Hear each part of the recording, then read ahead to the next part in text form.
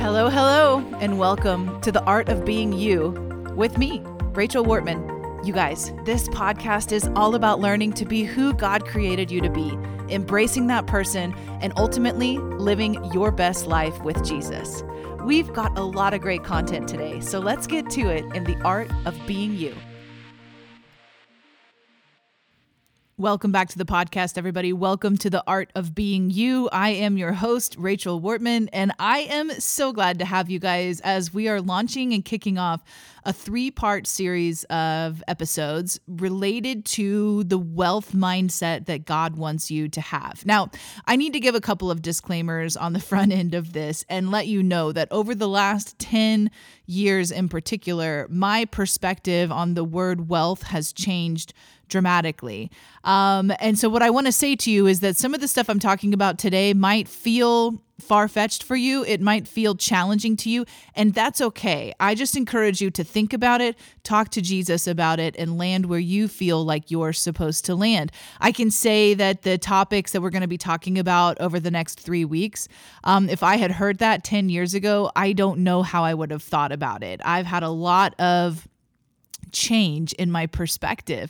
And here's why, because I actually started studying the Bible. So before I started reading the Bible, I had a lot of opinions about wealth. And if I even heard the phrase wealth mindset, I would have probably written off whoever was saying that as someone who was arrogant or who was, greedy or just vain, like drawing towards vanity.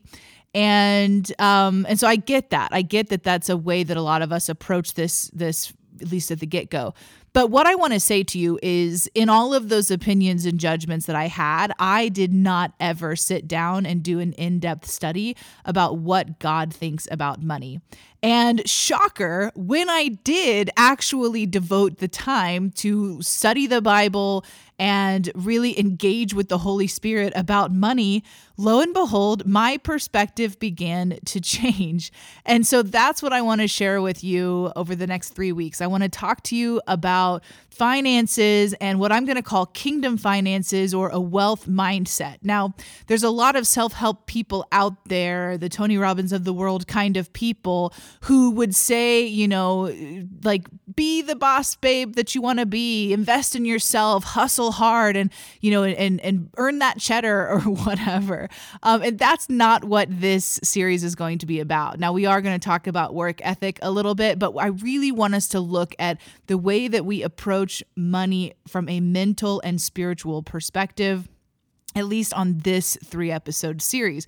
So I did an episode on money a year ago, I believe. It's episode number 98, and it's titled God, Mammon, and the Poverty Spirit. And I want to encourage you guys to listen to that episode if you haven't already, because I'm not going to talk about those things in this series since we already talked about it. All right, that's enough of an intro. Let's dive into today's topic. Today we're talking about the 3 biblical mindsets of wealth, 3 biblical wealth mindsets. And I'm going to say to you that there are more than these 3 out there, but these are the 3 we're going to focus on today. Now, it needs to be said, and I'm going to step on a few toes by saying this, I'm sure, but we don't build wealth simply by saving money. To build wealth, you cannot build wealth simply by saving money. Now, I know people who have amassed a fortune by saving money. And, kudos to them. And that's amazing. That's an accomplishment in and of itself. But the difference between having a large bank account balance and wealth mentality has more to do with the ability to make money than it is the ability to save money. So let me just throw it out from the beginning, and we're going to reference this story a couple different times, but you're probably familiar with the parable of the talents. It's a very awkward story where Jesus offends all of us, right? So this is the story where he says that there was a master who was going away and he gave talents to some of his servants. He gave 5 to one, 3 to another, and 1 to the third. And he basically says, steward this money as though it's my own or as though it's your own. And then he comes back sometime later, and the one with 5 has invested that money and made 10. He now has 10. The one with 3 has also increased the money that he was given. And the one with 1 buried the money. What does he say? He says, I know you to be a cruel master. In other words, he was too afraid to lose what had been invested in him that he did nothing with it. Now, this to me is really the difference between saving and wealth mentality, right? What do we do with the money? Now, I am not trying to say you shouldn't save money. Listen, hear me. You need to save money. That is a huge, important thing. What I'm saying to you is simply saving alone is not the kingdom way to handle finances. Why? Well, because basically what you're doing is saying, I don't trust what's coming in the future. I don't trust who is in my future, so I have to hoard and buckle down with what I have right now. When we operate in a wealth mentality in faith, what we're doing is we are trusting the Lord to provide every day of our life. Now, I would be remiss if I didn't add in right here that the reality is God does not provide in the same way in every season of our life. Sometimes he provides in abundance. Sometimes he provides in just enough. And our job is to guard our heart, which we're going to talk about later. So I'm not at all saying that we should assume that whatever abundance we have in our life right now is always going to be there. What I'm saying is hoarding and burying out of fear that God might not be waiting for us in our future is not a kingdom concept. I heard one entrepreneur who is a millionaire several times over say this quote, and it was really interesting. He said, I'm not afraid of losing money because I have learned how to make money. I was like, this is so interesting. He said, look, it's not about, I'm not going to be devastated if I lose it. Now, it would be a frustration and a bummer, but I know I could get out there and do the same things again and make money. It reminds me of Proverbs 10:22, which you're going to hear me say multiple times over the next couple of weeks. This scripture is so important. It says, the blessing of the Lord enriches, and he adds no sorrow to it. Deuteronomy 8:18, it is the Lord that helps you create wealth. I'm paraphrasing on that one.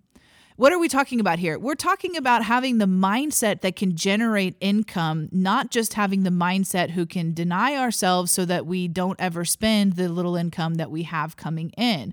That's what a wealth mentality is. Now, if I've lost you already, I hope you can hang in there a little bit longer. Let's talk about one more thing before we dive into the specific 3 biblical principles. I'm going to use the term abundance a lot. And I want to just clarify that abundance is not necessarily referring to Rolls-Royce level abundance. It's referring to the concept of having more than enough. For one person, more than enough could be making $5,000 a month on a paycheck and really having a good margin of finances to give and invest and all of that. For somebody else, it could be making $50,000. So I'm not saying that there is a threshold that God wants all believers to have. What I'm saying is that abundance in the Lord means having more than enough just in general. It means that God is going to provide for you. God is going to provide for you amply. And where we get off track when we think about biblical finances is we begin to intermix greed in the understanding of abundance. But hear me when I say this to you. Greed turns abundance into arrogance. And abundance without greed is actually a godly thing. See, you can have abundance and not have greed. But when you intermix greed into the abundance that God is bringing to you, well, then that's where we get the arrogant people who cannot be bothered to drive a Honda because they, can only grace their bodies inside of a Mercedes-Benz or something like that. That type of person that we all kind of cringe a little bit about has intermixed abundance and greed and created arrogance in themselves. And that is not godly, of course. But abundance in itself, abundance devoid of greed, is actually about as godly as you can get. Why? Because we are made in the image of abundance itself. We are made in the image of a God who has dripping opulence. That's how he created heaven. Read what the Bible says about heaven. We're talking about all types of precious stones and a sea of glass and a rainbow of jewels. And God is extravagant. Now, again, I'm not saying that God is saying each and every one of his children needs to be extravagant in that way. In fact, I don't really think that's biblical either. But it is, if we read the Bible and what it actually says, we see that God actually enjoys clothing his children in nice things. He enjoys giving them something good. I heard a preacher say once that the evangelism strategy of the Israelites up until Jesus was evangelism through jealousy. Look at all the things God has done for us. Don't you want to be one of us? Now, that's a really uncomfortable thing for a lot of Christians these days to think about, because we have married pride and greed and arrogance so much with abundance that we can't understand how somebody could have abundance without those things. But I'm telling you, Jesus did, and Jesus wants you to experience that as well. Again, I'm not saying he wants everybody to live in a giant house with really nice cars. I'm saying he wants you to experience knowing the feeling that not only do you have more than enough, but he is taking care of your future as well. So let's dive into these 3 specific biblical principles. The first one is this: stewardship. The first biblical wealth mindset principle that you need to have is healthy stewardship. What does it mean to be a steward? It means you are managing someone else's something as if it was your own. Now, my husband and I, the way that we like to look at finances is every dollar in our bank account is actually God's money. That's actually, God brought it into our lives, and we get to discern what we're supposed to do with it. So the way we do that is we look at it through the lens of what we call bread and seed. So bread would be the provision that God has given us for today. And some of the income that we make, some of the money in our hand is absolutely bread. It goes to clothe us, pay our electric bill, put food on the table, those types of things. But some of the money that God has in our hands right now is also seed. And seed is what prepares tomorrow's bread. Seed is what we invest so that we can have a crop in our future. If all we do is eat our seed, we are going to have struggles in the future, not because God wasn't providing, but because we were not stewarding. So there's a lot of principles we could dive into with this, but let me just tell you from a biblical perspective, we're talking about being faithful in the little, right? Those who are faithful in the little become rulers over much. What does that mean? That means that you treat what you have today with honor.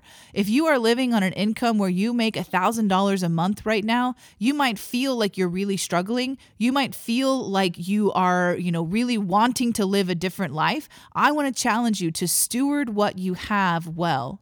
Look, a wise man said this to me once, and it has proved true time and time again. If you are waiting to have more income to be able to give, you are being sorely deceived.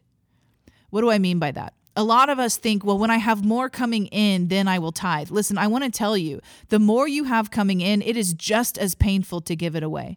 It is just as painful to tithe unless you get your mindset correct, that the money that comes into you does not actually belong to you. God is parking his abundance in your bank account, and you get to partner with him about how to use that money. So you got to pay attention to what's bread and what's seed. My husband loves the book Rich Dad, Poor Dad. I didn't particularly love it, but it is a good book if you've never read anything on finances. It's a great starting point. And there's a principle that comes from this book and some others that talks about the 10-10-10 rule. And essentially 10% of everything you make, you should be saving. 10% of everything you make, you should be preparing to invest in the future. And 10% of everything you make, you should be giving away. So in this model, which I'm not saying is the be-all, end-all model, but in this model, what you're doing is training yourself from day one that the money that you have today is not just for today. So what does that look like? Well, in our personal family, this is one of the things that we do. We have a bank account that is specifically for investing. So, when it began, it was pretty small. There wasn't much we could invest in with the couple $100s that were in it. But over time, as we put money aside month after month after month, we were able to have something that we could actually use to invest somehow, whether that's the stock market or in a rental property or, I don't know, a business venture, whatever. We have money set aside for that. I'm telling you, when we made this change, it was so painful. It was painful to look at 10% of today's money as something that I don't even know what we're going to do with. It's something in the far off future that, we're hoping will be something good. It's a discipline to make the organization in your finances today like you want it to be. The 10-10-10 rule is a great way to get started. In stewardship, we also have to talk about tithing a little bit, right? So tithing is an interesting perspective that a lot of us don't agree on.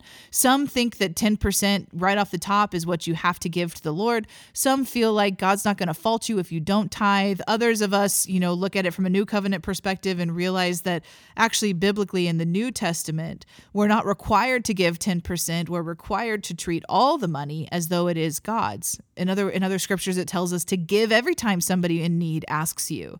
So without, in the new covenant, my personal opinion, and you can gather your own opinion, is that 10% is the beginning threshold of what we give to the Lord. 10% is where we start.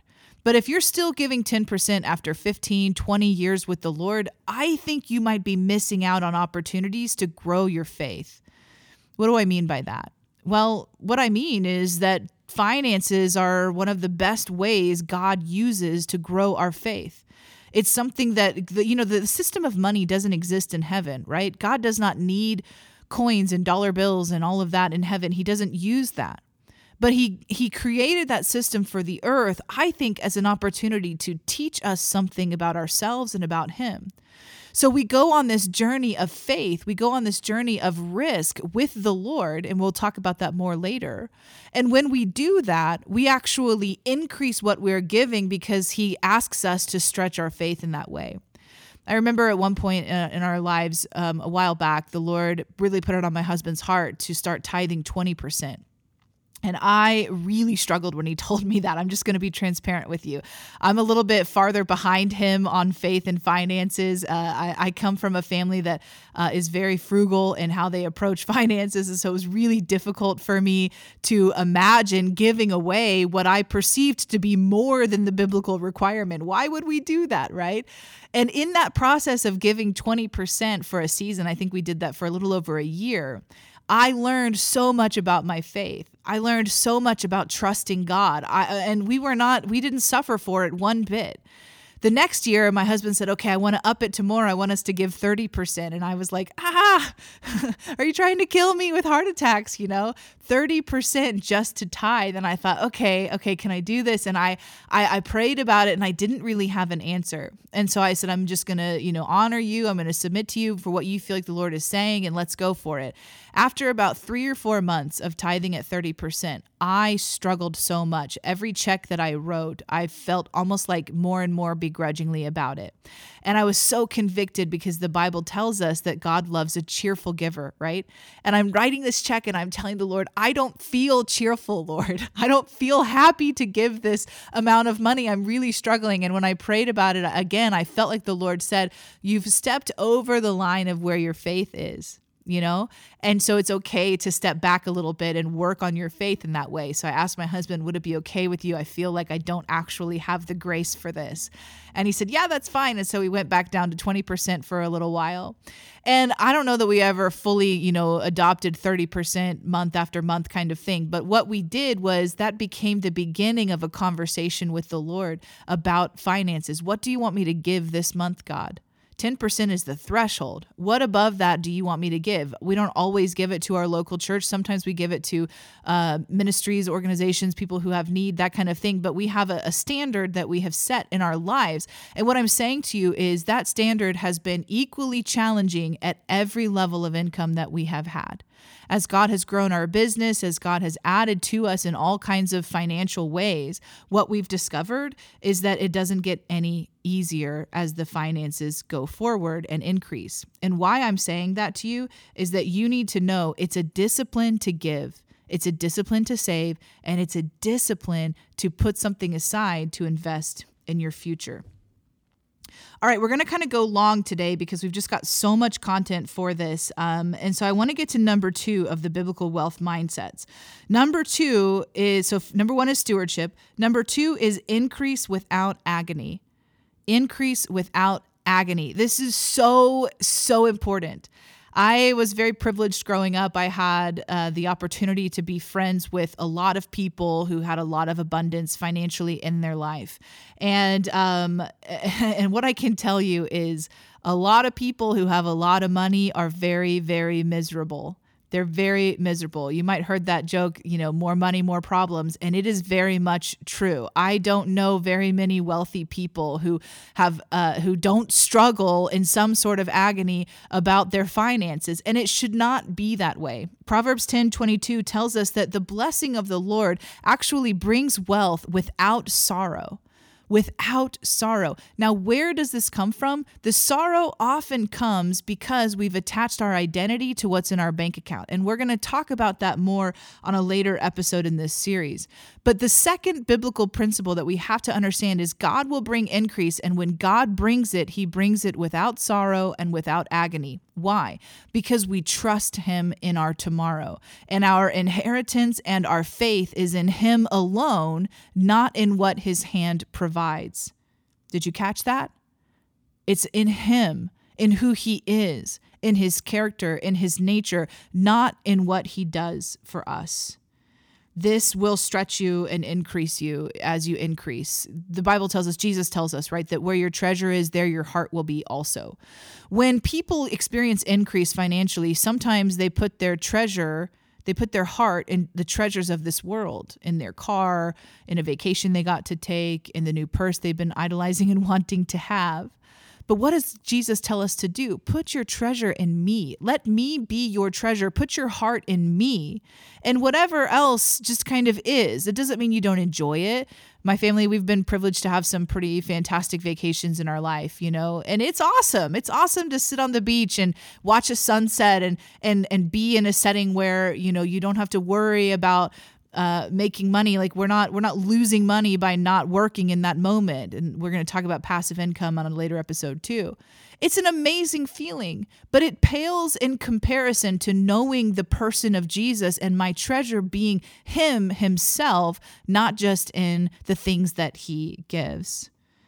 The third biblical wealth principle mindset that we're talking about today is that you will be blessed to be a blessing. You will be blessed to be a blessing. See, where the arrogance thing comes in that we talked about at the beginning of this episode, where that becomes this sneaky sort of snake that tries to devour what God wants to do in your life, is you begin to think it's all about you. The king complex, right? A friend of mine and I used to joke when we had very little money to our name. We would joke about how if we could get to Cambodia, we'd be kings for a day, right? Because everything in Cambodia is a lot cheaper than in America. And sometimes we'd go out to dinner at like a Chili's, and we'd spend maybe $30 between the three of us at this restaurant.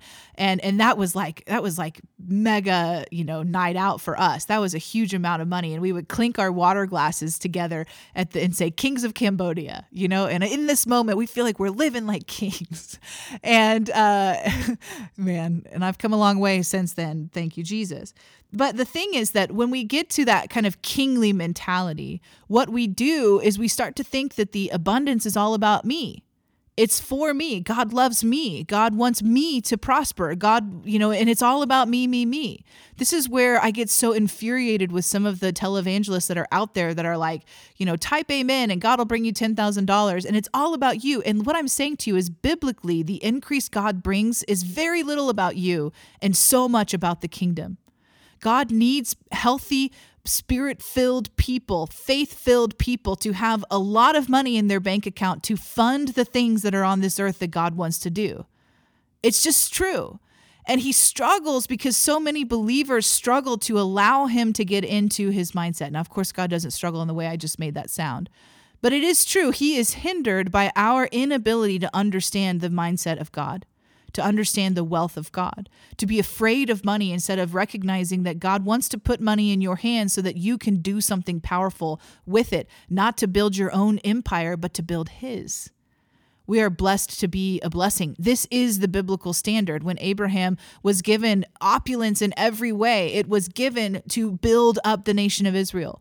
When Joseph was positioned in Pharaoh's house to bring abundant wealth into Egypt, he was positioned there to actually save Israel during the famine that was to come. Israel itself walking in tremendous abundance to be a blessing to the other nations of the earth. Are you hearing what I'm saying?